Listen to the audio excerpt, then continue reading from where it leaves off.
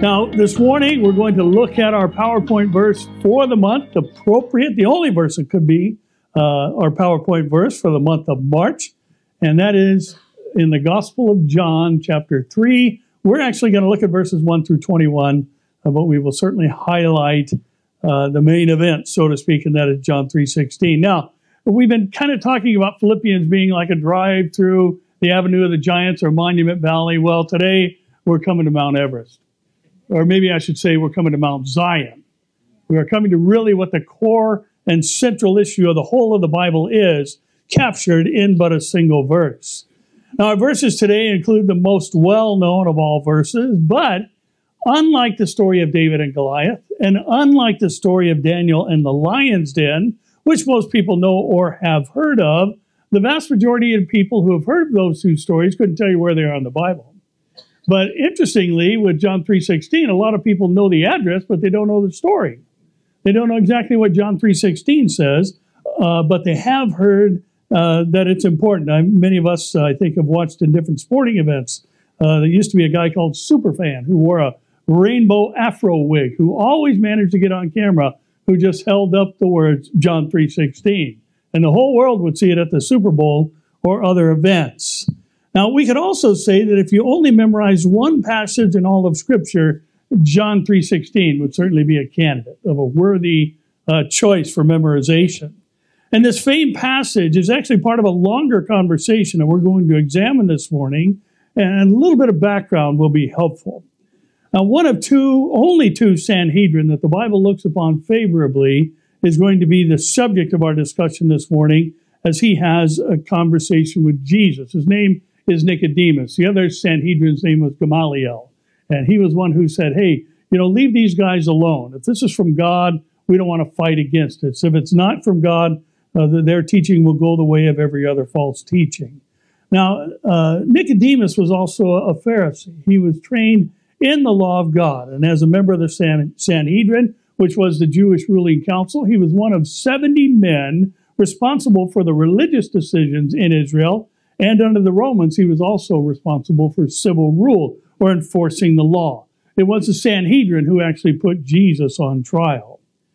Now, in John 7:50-51, we're told about Nicodemus, the one who we'll read about today, who came to Jesus by night, said to them, his fellow members of the Sanhedrin, does our law judge a man before it hears him and knows what he is doing? And Nicodemus was pointing out there's a whole lot of illegal things going on with the arrest and trial of Jesus. First of all, the defendant has a right to call witnesses. He was never allowed to do so. There were false witnesses called against him, but Jesus was not allowed to call witnesses. Second of all, a trial was not allowed to happen in the evening. Jesus was arrested at night and tried at night. And Nicodemus is saying, hey, wait a minute, guys, doesn't our law say that we can't judge a man until we hear from him himself? And Nicodemus was the one dissenting voice among the 70 who were bent on railroading Jesus through a mock trial that ended in condemning him to death. Now, we also find Nicodemus in John 19:38-42, where we're told of Joseph of Arimathea being a disciple of Jesus, but secretly for fear of the Jews, asked Pilate that he might take away the body of Jesus, and Pilate gave him permission. So he came and took the body of Jesus, and who? Nicodemus, who at first came to Jesus by night, also came bringing a mixture of myrrh and aloes, about 100 pounds. Then they took the body of Jesus and bound it in strips of linen with the spices, as the custom of the Jews is to bury. Now, in the place where he was crucified, there was a garden, and in the garden a new tomb in which no one had yet been laid. So there they laid Jesus because of the Jews' preparation day, for the tomb was nearby. Now, I've read this a couple of times over the years, and, there's no physical description of Jesus, contrary to what many people have hanging on the walls in their house. A surfer Jesus is not what Jesus looked like. And one interesting tidbit I've read a couple of times, as I said, over the years, was bringing 100 pounds of this myrrh and aloe mixture was traditionally the half of one's body weight. So some say Jesus was a pretty big guy, probably weighed couple of 100 pounds. Whether that's true or not doesn't matter. Amen. Now, Nicodemus was a true follower of Christ.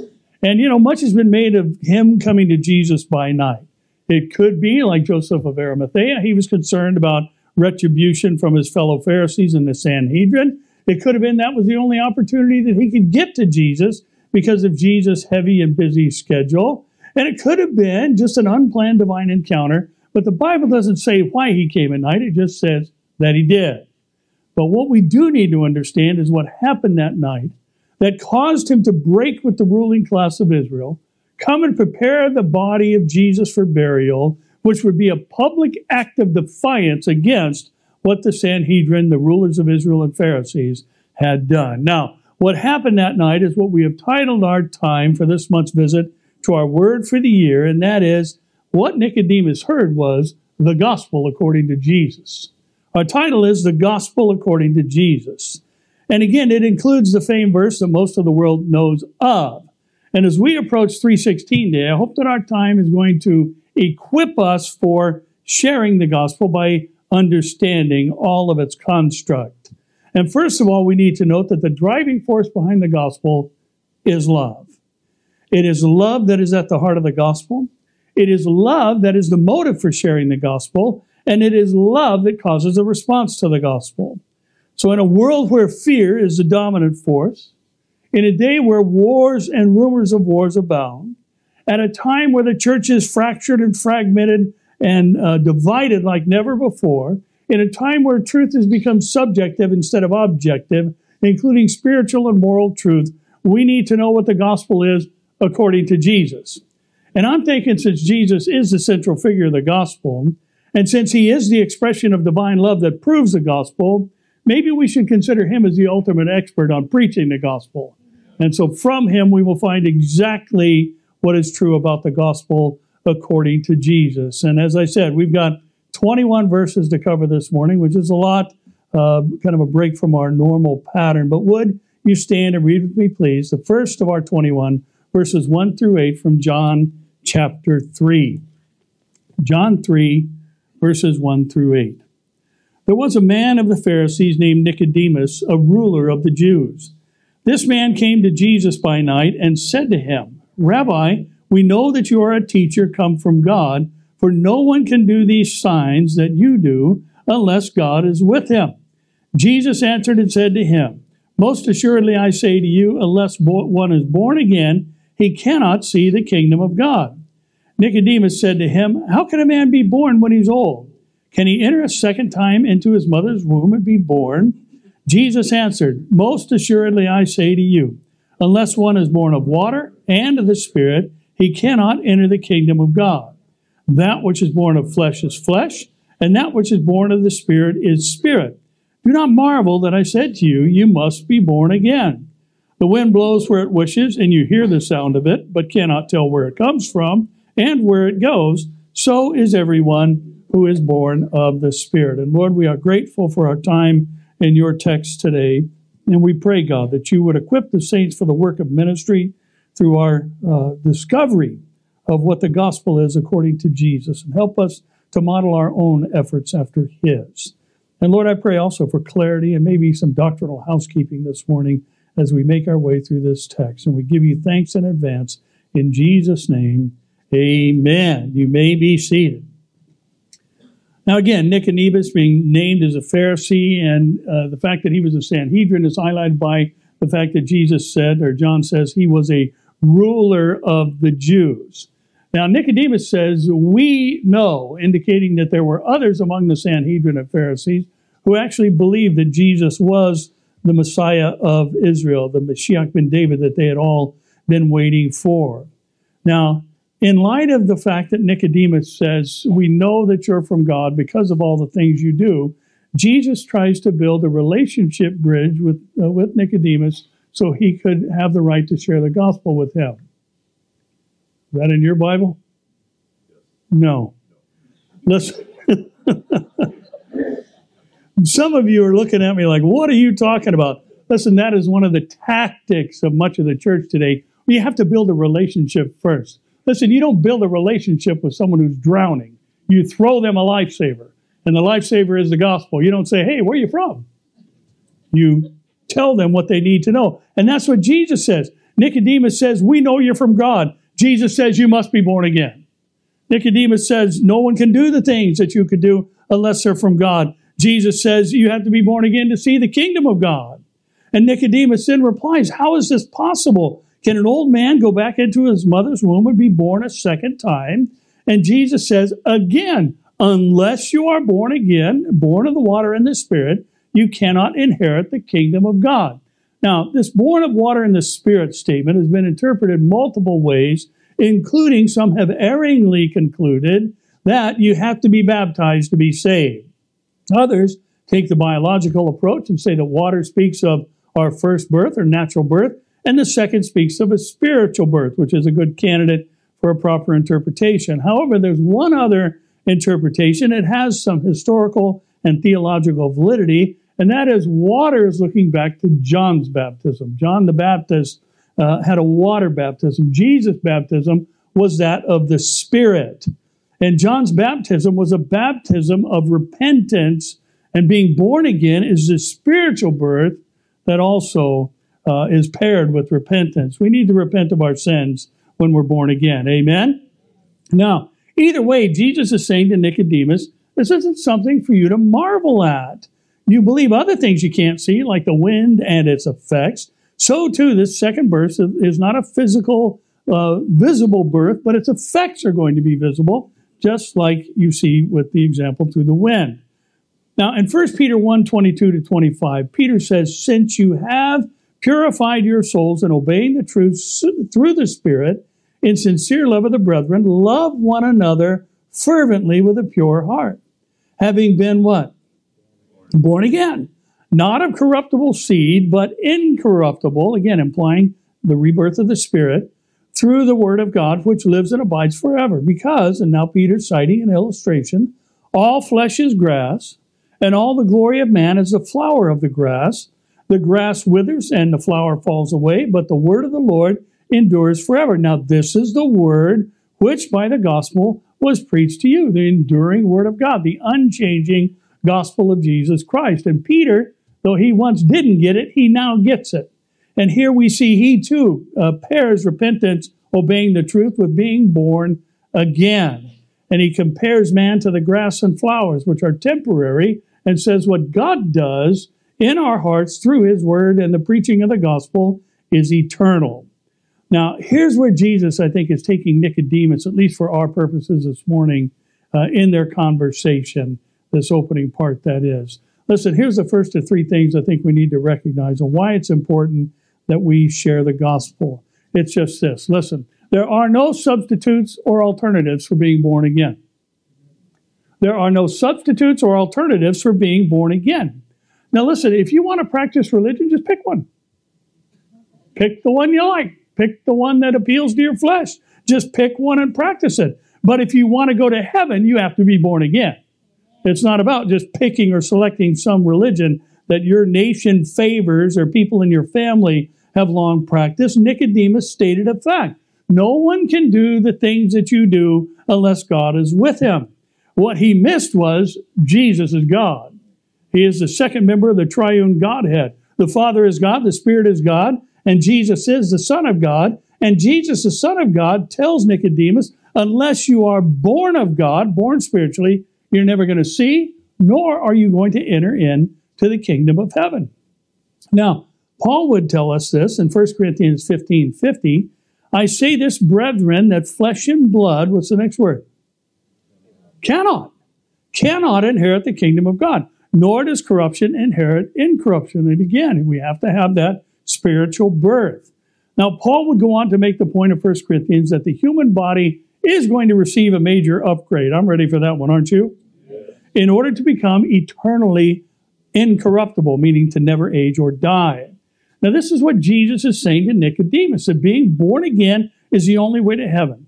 Being born a Jew isn't going to get you there. Being a Sanhedrin isn't going to get you there. Being a Pharisee isn't going to get you there. And listen, he is reminding, I think, all of us that church attendance and good works won't get you into heaven either. You must be what? Born again. Born again. And unless, which means there's no other way, you are born again, you will not go to heaven because you cannot go to heaven because you must be born again. Why? There are no substitutes for being born again. There are no religious achievements or anything else, and we'll talk about that in a moment, that can be a substitute for being born again. And I like what Jesus does here. When Nicodemus comes with his question, Jesus just cuts to the chase and tells him what he needed to hear. He may not have told him what he wanted to hear, but he told him what he needed to hear. You must be born again. Now, look at 9 through 16 as the conversation continues. Nicodemus answered and said to him, how can these things be? Jesus answered and said to him, are you the teacher of Israel and you don't know these things? Most assuredly I say to you, we speak what we know and testify what we have seen, and you do not receive our witness. If I have told you earthly things and you do not believe, how will you believe if I tell you heavenly things? No one has ascended to heaven but he who came down from heaven, that is the Son of Man, who is in heaven. And as Moses lifted up the serpent in the wilderness, even so must the Son of Man be lifted up, that whoever believes in him should not perish, but have eternal life. Read this out loud, please. For God so loved the world that he gave his only begotten Son, that whoever believes in him should not perish, but have everlasting life. And Jesus responds to Nicodemus' inquiry with a gentle rebuke, asking him, listen, you're the teacher of Israel, you don't know this? And the implication is that regeneration and a second birth are found in the Old Testament. How else was Nicodemus going to find these things out? Unless they were recorded in the Word of God or spoken of by the prophets. And in Isaiah 32:13-15, the prophet says, on the land of my people will come up thorns and briars, yes, on all the happy homes in the joyous city, because the palaces will be forsaken, the bustling city will be deserted, the forts and towers will become lairs forever, a joy of wild donkeys, a pasture of flocks, until the Spirit is poured out upon us from on high. And the wilderness becomes a fruitful field, and a fruitful field is counted as a forest. The prophet Ezekiel said this in 36:25-27, then I will sprinkle clean water on you, and you shall be clean. I will cleanse you from all your filthiness and all your idols. I will give you a what? A new heart, and put a new spirit. There's regeneration within you. I will take the heart of stone out of your flesh and give you a heart of flesh. And I will put my spirit where?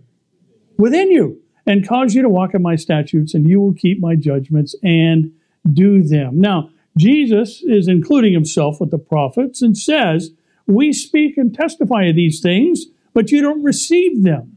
And if I've told you earthly things and you don't believe them, how are you going to understand heavenly things? And then he cites 3 examples of heavenly things. The incarnation of the eternally existent God and the Son, the substitutionary atonement for sin through being lifted up on the cross, and the eternal life that's offered to all mankind exclusively through Jesus. Now, in Proverbs 34, we're told, who has ascended into heaven or descended? Who has gathered the wind in his fist? Who has bound the waters in a garment? Who has established all the ends of the earth? What is his name? And what is what? His Son's name. The Bible teaches God has a Son, and his Son is Jesus, Yeshua, if you know. And in Daniel 9:26, we're told about a time after the 62 weeks, the Messiah shall be cut off. Remember, cut off is a Hebraism for killed, but not for himself. Did Jesus die for his sins? Did Jesus die for our sins? So he was cut off not for himself. He was cut off or killed for us. And then in Isaiah 60, verse 3, we're told the Gentiles shall come to your light and kings to the brightness of your rising. And we know today the church is predominantly Gentile, and people are coming to the light of Christ. And the 3 heavenly things Jesus gave as examples were also things Nicodemus should have known as the teacher of Israel. Now, it's noteworthy that we don't read any more questions from Nicodemus from this point on. The next thing we find in Scripture is when he was questioning the Sanhedrin about their illegal actions against Jesus. And then after that, the embalming elements that he brought for Jesus' dead body and burial.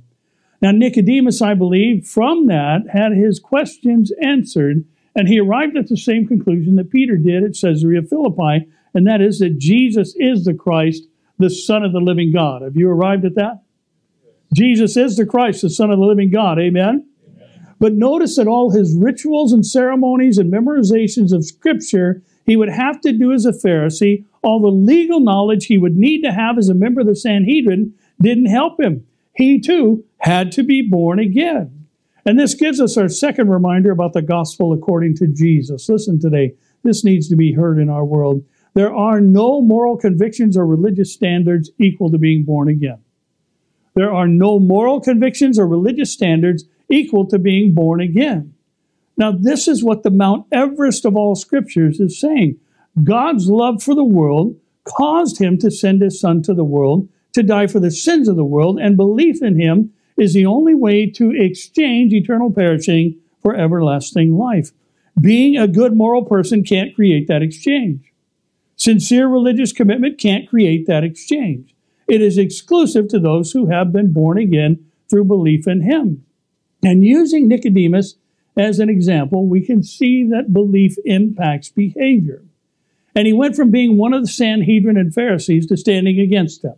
He went from one who came to Jesus by night to one who unashamedly sided with Jesus publicly when he brought those spices, or the aloe and myrrh, for Jesus' burial. Now in Luke 18:9-14, we're told about a parable about those who trust in themselves that they were righteous and despised other people. And Jesus said, 2 men went up to the temple to pray, one a Pharisee and the other a tax collector. The Pharisee stood and prayed thus with himself, God, I thank you that I am not like other men, extortioners, unjust, adulterers, or even as a tax collector. I fast twice a week. I give tithes of all I possess. And the tax collector, standing afar off, would not so much as raise his eyes to heaven. We talked about this guy last week. But he beat his breast, saying, God, be merciful to me, a what? Sinner. I tell you, this man went down to his house justified rather than the other. For everyone, say everyone, everyone who exalts himself will be humbled, and he who humbles himself will be exalted. And listen, the moral and religious person says, look what I've done. The born-again believer says, look what was done for me. And they embrace it with the whole of their heart, soul, and mind, as we learned a few weeks ago. Now listen, we have to underscore again that belief is not merely cognitive. And what we believe in every aspect of life impacts how we behave or how we live our lives. Listen, you may not be able to quote them all, but you live by Newton's laws of motion every single day. It causes you to slow down around a sharp turn. You live by, even though we may not understand them and it can't be seen, we live by the law of gravity every single day. It's what keeps us from the edge of the cliff or the roof of a building or going too close to falling off. Now listen, here's something I think we don't focus on often enough, and it comes from James, the Lord's half-brother, in 2:19. You believe there is one God, you do well. Even the demons believe and what? Tremble. You know that the demon realm believes Jesus exists? You know the demon realm believes Jesus died on the cross? You know the demon realm believes Jesus is the Son of God? And the differentiating factor between their belief and belief that changes your eternal destiny is repentance. A change of mind and life direction. Terry and I pulled up behind a car the other day that had a very familiar, I've seen, I don't know how many of them over the years. It's a rather large local church that has a mantra that people put on their license plate frames, or they sell them at the church or something. And let me say this, I don't disagree with the statement. The statement is accurate, but it's incomplete. And what the statement was that we pulled up behind is, you matter to God. That's what it said on the plate. You matter to God. Do we matter to God? Sure, God so loved the world, he gave. But here's the problem with that statement, I think, that makes it incomplete, is the real question is, does God matter to you? That's the one that has to be answered. God loves the world and he gave his Son. Yet to many that doesn't matter. Listen, this is going to be tough. You ready for this? You're not saved because God matters to you. You matter to God. You're saved because God matters. I wonder why you're looking at me like that. You're saved because God matters to you. And listen, if we really think about this, he is unwilling that any should perish, but that all would come to repentance, 2 Peter 3:9. And listen, of course we all matter to God. And God takes no pleasure in the death of the wicked. He wishes that all would come to him. So listen, if we're going to say you matter to God, then we have to ask the question, does he matter to you? Are you interested in what he has to say and how he has determined that your soul can be saved? You're saved by belief in him, not just the fact that he matters to you. Now look at 17 through you matter to him. I'll get it right maybe at fourth service. We'll look at 17 to 21. For God did not send his Son into the world to condemn the world, but that the world through him might be saved. He who believes in him is not condemned, but he who does not believe is condemned already, because he has not believed in the name of the only begotten Son of God. And this is the condemnation, that light has come into the world, and men love darkness rather than the light, because their deeds are evil. For everyone practicing evil hates the light, and does not come to the light, lest his deeds should be exposed. But he who does the truth comes to the light, that his deeds may be clearly seen, that they have been done in God. Now, sadly, what follows the most well-known verse in the Bible is the most frequently misappropriated and misunderstood verse in the Bible, and that is John 3:17. God did not come into the world to condemn the world. And I see that quoted all the time. You see it all over the place in social media, and somebody throwing that verse up, that God didn't come into the world to condemn the world. But this should remind us that the importance to understanding and interpreting any scripture is context. We cannot simply isolate a verse and use that to establish a belief for a biblical doctrine. Because the fact is, verse 18 interprets verse 17 if you keep reading. Jesus did not come into the world to condemn the world, because apart from belief in him, the world was already condemned. The world didn't need to be condemned. The world needed to be saved. And what the world needed was exactly what Jesus came to do and be. And Jesus tells Nicodemus that light has now come into a world where darkness is loved more than the light. One of the commentators regarding these verses said something I thought was interesting. He said, light does illuminate, but it also casts shadows. And if you think about it, when the sun's behind you, it casts a shadow in front of you. And therefore, yes, light illuminates, but it doesn't illuminate everything if we use that illustration. And the meaning is that light has come into the world in the person of Christ and exposed the fact that people love darkness. And we live in a world where darkness is increasing seemingly moment by moment. Now, in 1 John 1:5-7, John the Beloved says this. Now, remember, he heard Jesus teach for 3.5 years. He heard every message he gave. He traveled with him. He saw him interact with humanity. He heard the Sermon on the Mount probably more than once. He listened to all that Jesus said, and he concluded this. This is the message we have heard from him and declare to you, that God is light, and in him is no darkness at all. If we say that we have fellowship with him and walk in darkness, we what? Lie, and do not practice the truth. But if we walk in the light, as he is in the light, we have fellowship with one another, and the blood of Jesus Christ, his Son, cleanses us from all sin. There's a condition there when you find the word if. If we walk in the light, if we confess our sin, he's faithful and just to forgive us. And Jesus here says, everyone who practices evil hates the light.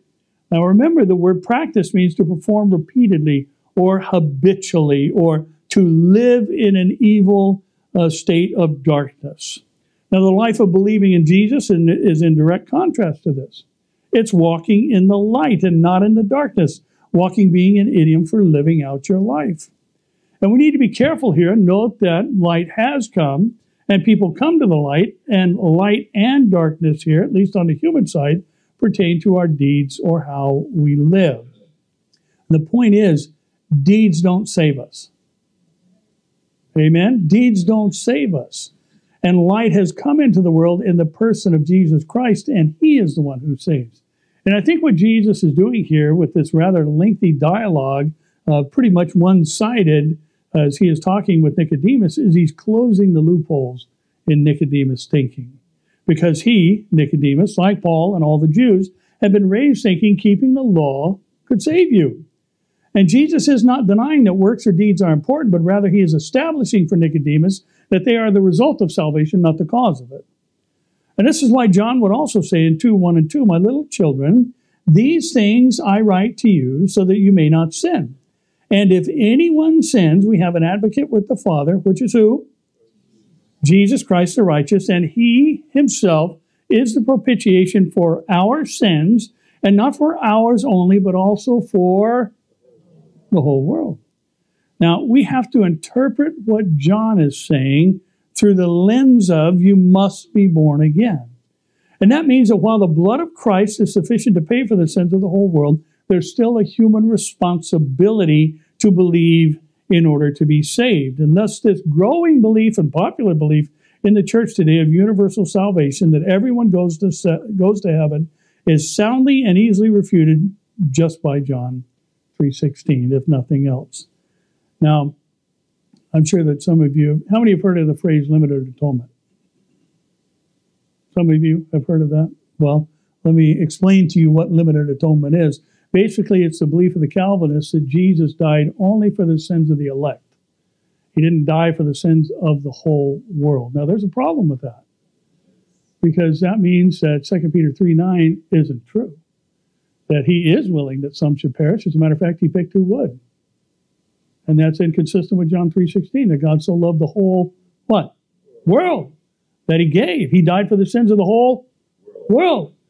And that's why Jesus could say, consistent with the theology of the Bible, whoever comes to him, not only the elect can come, but whoever comes to him will be saved and receive eternal life.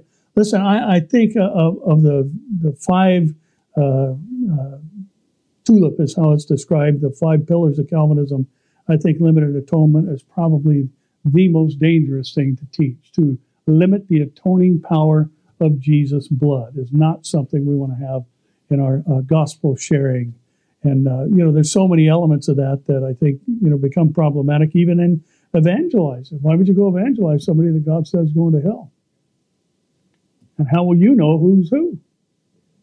You can't. So I think the blood of Jesus is sufficient to do exactly what the Bible says. And you can't say that, Jesus dying for the whole world is the whole world of the elect, because then you're inserting something into Scripture, which is something that is forbidden. We don't want any additives. It's actually a practice called eisegesis. It's not exegesis, where you're interpreting the text. You're inserting something into the text to fit your own particular ism or set of beliefs. And we don't want to do that. Amen? But listen, here's the last thing I think we need to consider concerning the gospel according to Jesus. Listen this morning. The only people who can't be saved are those who choose not to be. The only people who can't be saved are those who choose not to be. If you choose not to believe on Christ as Savior and Lord, can you still get into heaven? If you choose not to be born again, can you still get into heaven? But didn't Jesus just say to the teacher of Israel, unless you're born again, you're not getting in? Now, those who say that hell is unfair or disproportionate response for rejecting Christ have no say in the matter, because Jesus' blood was sufficient to cover their sins as well. And Jesus made it clear that choosing not to believe leads to perishing, which means the second death. And again, those who do not come to the light choose to live in darkness. This is the very thing that Joshua said in his farewell address to the nation. Choose this day whom you will serve. You want to serve those pagan deities on the other side of the river, or you want to be like me in my house who will serve the Lord? Make the choice today. And people are still choosing darkness over the light today. And they are growing in numbers, sadly. And therefore, we need to be out there telling people about Jesus. Amen? Now, that was a really weak amen to what I said. Now, listen. Romans 1:18 to 21. We're told that the wrath of God is revealed from heaven against all ungodliness and unrighteousness of men who suppress the truth and unrighteousness, because what may be made known of God is manifest in them, for God has shown it to them. For since the creation of the world, his invisible attributes are clearly seen, being understood by the things that are made, even his eternal power and Godhead, speaking of the triune nature of God, so that they are without what? Excuse. Because although they, what's the next word? Big word. Although they knew God, they did not glorify him as God, nor were they thankful, but became futile in their thoughts, and their foolish hearts were darkened. I've always found it amazing that in Revelation chapter 6, we find, the people, they're all walks of life that are described there, the great men, the mighty men, the poor, all those are described as hiding in the rocks of the mountains, crying out for them to fall on them. And it doesn't say, because we don't know what's happening. We're not sure what's going on. They cry out and say, hide us from the wrath of him who sits on the throne and from the wrath of the Lamb. They know there's a God. They believe there's a God, but they just choose not to be born again or to repent of their sin. And you find that repeated later in Revelation as well. They didn't repent of their sorceries, their murders, their adulteries, or any of those other things. Why? Because they love darkness. Even in a world that's being catastrophically destroyed by the hand of God, they still choose darkness. Are we getting closer and closer and closer to that type of world today? Things are getting more bizarre, more wicked, more evil. And listen, no one can say the evidence of God was insufficient for them to make an informed decision. For since the beginning of creation, God has made himself known through creation. This kind of stuff just can't happen. And listen, to believe that the universe can create itself and came into being through undirected natural causes is on the same level of ridiculousness as saying men can have babies. It just can't happen. And the evidence is overwhelmingly against it. So there's no excuse for rejecting God's plan of salvation. And the only reason anyone ever does is they love darkness or evil. Now listen, one thing we need to wrap up with here this morning is that Satan has done quite the job at painting an inaccurate picture of evil. And he has wrapped it completely with sinister and vile things, and things that everyone, even the unsaved, would recognize as being evil. Remember what Paul said to the church in Corinth. There's something going on in the church that the pagans would even condemn. And here you are all puffed up, thinking that you're walking in grace by not saying anything about it. And there are certain things that even the world would recognize as being vile and evil. Now, how he has now packaged evil and how he has now promoted this picture of him with the red jumpsuit and the pointed tail and the Triton pitchfork and all these other pictures of him. The Bible actually says when we see Satan, we're going to say, this is the one? That's him? We're told he was perfect in wisdom and beauty until iniquity was found in him. He's tried to portray this picture of himself that is inaccurate. So when people would see something that doesn't look like that, they wouldn't think it is him or of him.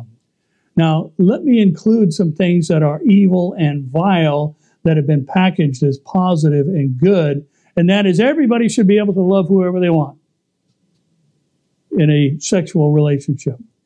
Everybody should be able to do what they feel or be what they feel and not biologically are. Everyone should be able to marry. All religions should be viewed as valid. These are viewed in our world today as positives, positives, positives. But what we need to recognize is that the word evil that Jesus uses here means to degenerate from its original value. And that's what we've been watching society do. And what that means is, listen here, you still here?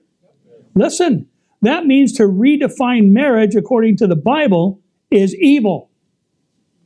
To deny that there are only two genders is evil. To diminish a baby in the womb to fetal tissue is evil because all of these things degenerate those things from their original value. And the very first thing God did over humanity was that he held a marriage ceremony with Adam and Eve when there were only two people on the earth. It is the one ordinance that took place before man fell. He married them, so it is perfect in every capacity. And our world today is trying to change it and say there's other forms of marriage that are equal in value as biblical marriage, or the marriage between one male and one female, biological male and female that is.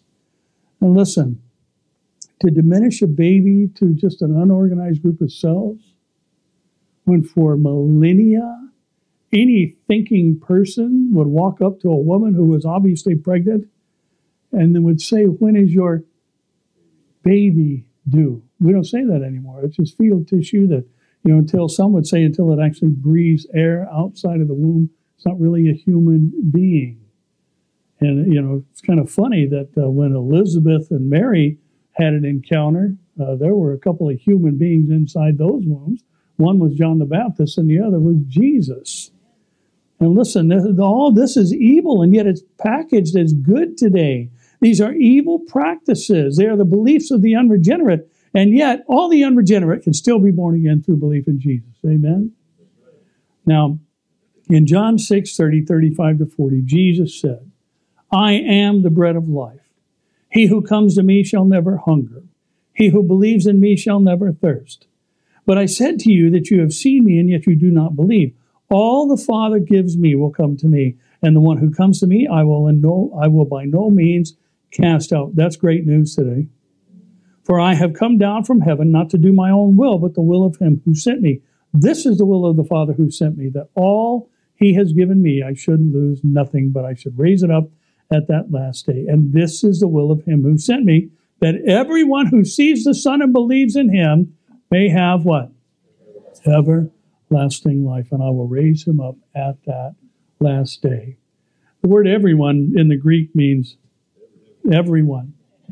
It still means everyone. Everyone who sees the Son for who the Bible says he is and believes in him will have everlasting life. And the answer to the universalists and their accusation that hell is inconsistent with a God of love is invalidated by the fact that nobody has to go there. And all who do go there choose it for themselves. And there's been a lot of debate over the years. I've heard it said, God doesn't send anyone to hell. And well, yeah, he kind of does after the great white throne judgment, because he basically sends them there because that's what they chose. Now, listen, the gospel according to Jesus is you must be born again. The gospel according to Jesus is anyone can be born again, except those who choose not to be.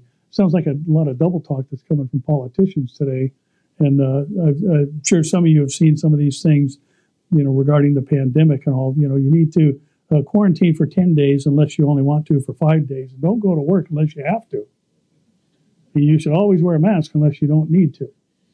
I mean, it's just, who knows what's going on? But listen, that's not doublespeak. God is not going to save those who reject him. God is not going to save those who don't want to be saved. And anyone can be saved except those who choose not to be. Those who reject him. And again, it is true, you matter to God. But the question is, does he matter to you? And Jesus said in Matthew 12:30, he who is not with me is against me. And he who does not gather with me scatters abroad. And listen, if you're against him, he's not going to force you to be with him for all of eternity. And heaven is exclusive to those who believe in him for eternal life. Those who choose not to have chosen hell over heaven, and they go there for a reason.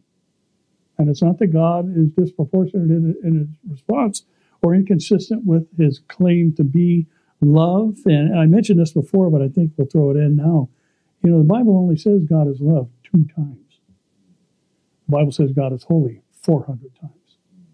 So we need to be focused on the holiness of God and the fact that sin cannot stand in his presence. And therefore, that's why we have to understand the positional reality of being in Christ. Being positionally in him is what makes us capable of standing before God, because we are in Christ.